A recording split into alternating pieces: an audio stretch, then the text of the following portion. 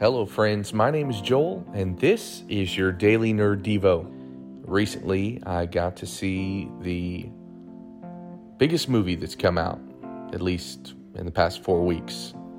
That's right, I saw the new Top Gun Maverick movie, and it was awesome. Now, no spoilers in case you haven't seen it, other than the fact that it is amazing, and that it makes you love your country, and it makes you want to go work out after the movie. And after you eat popcorn, lots and lots of popcorn. But nevertheless, I saw the movie. It was amazing.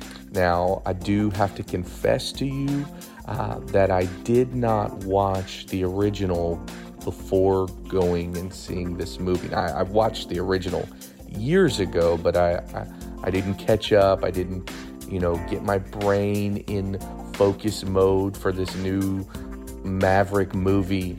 And so I apologize to you with that. And because of that, there were some moments that I missed out on. I appreciated the movie, but I really would have appreciated certain scenes and lines a whole lot more if I had familiarized myself with the original again after having such a gap between watching the two of them.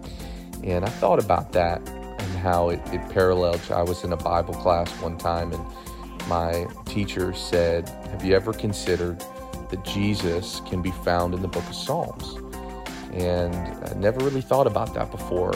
And he challenged me to read Psalm 23 and to read it in the way that the Jewish people would have read it and understood it, but then also to take a look at it with a filter of Jesus's life and see if I could find parallels and see him in the scripture. And so I started doing it, and as we look at this verse, Psalm 23, a very, very popular passage of scripture, through a filter of Jesus' life on earth, from the very first mention of the Lord being our shepherd, we see a connection to the words of Jesus in John 10, where he declares that he is the good shepherd. Verse 4, we find a bridge with the writing of the New Testament in Matthew 28, where Jesus is telling the disciples that he's with them always, even to the ends of the earth, which could easily be described as the valley of the shadow of death.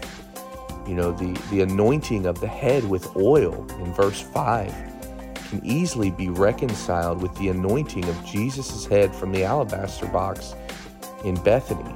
And so it shouldn't surprise us that we see Jesus in the Psalms. If Jesus is the Word of God made flesh, and the Psalms are the Word of God written down and sung, then as we look at the Psalms, we also look directly at Jesus. Now, how does that fit in with Top Gun? Well, if we are only focusing on the most recent, if we're only focusing on the New Testament, which I think sometimes is a lot easier to read, seems a lot more relevant, a little less history, a little more life application, I get that. But if we don't take the time to look at the original covenant, and if we don't take the time to really study it, then we miss certain beauties in Jesus's coming and Jesus's life on earth. We miss certain lines in the script that he gave with his breath. We miss certain things that God set up, certain connections and parallels. And so I just wanted to encourage you, go find Jesus in the Old Testament. I believe in every book we can see parallels to the characteristics and the traits of Jesus. And sometimes we even see him plainly in the Old Testament.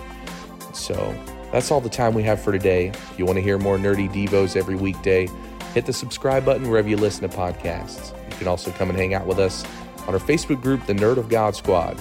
Once again, I'm Joel for the Daily Nerd Devo, and until next time, you may have to play the game, but you don't have to play it alone.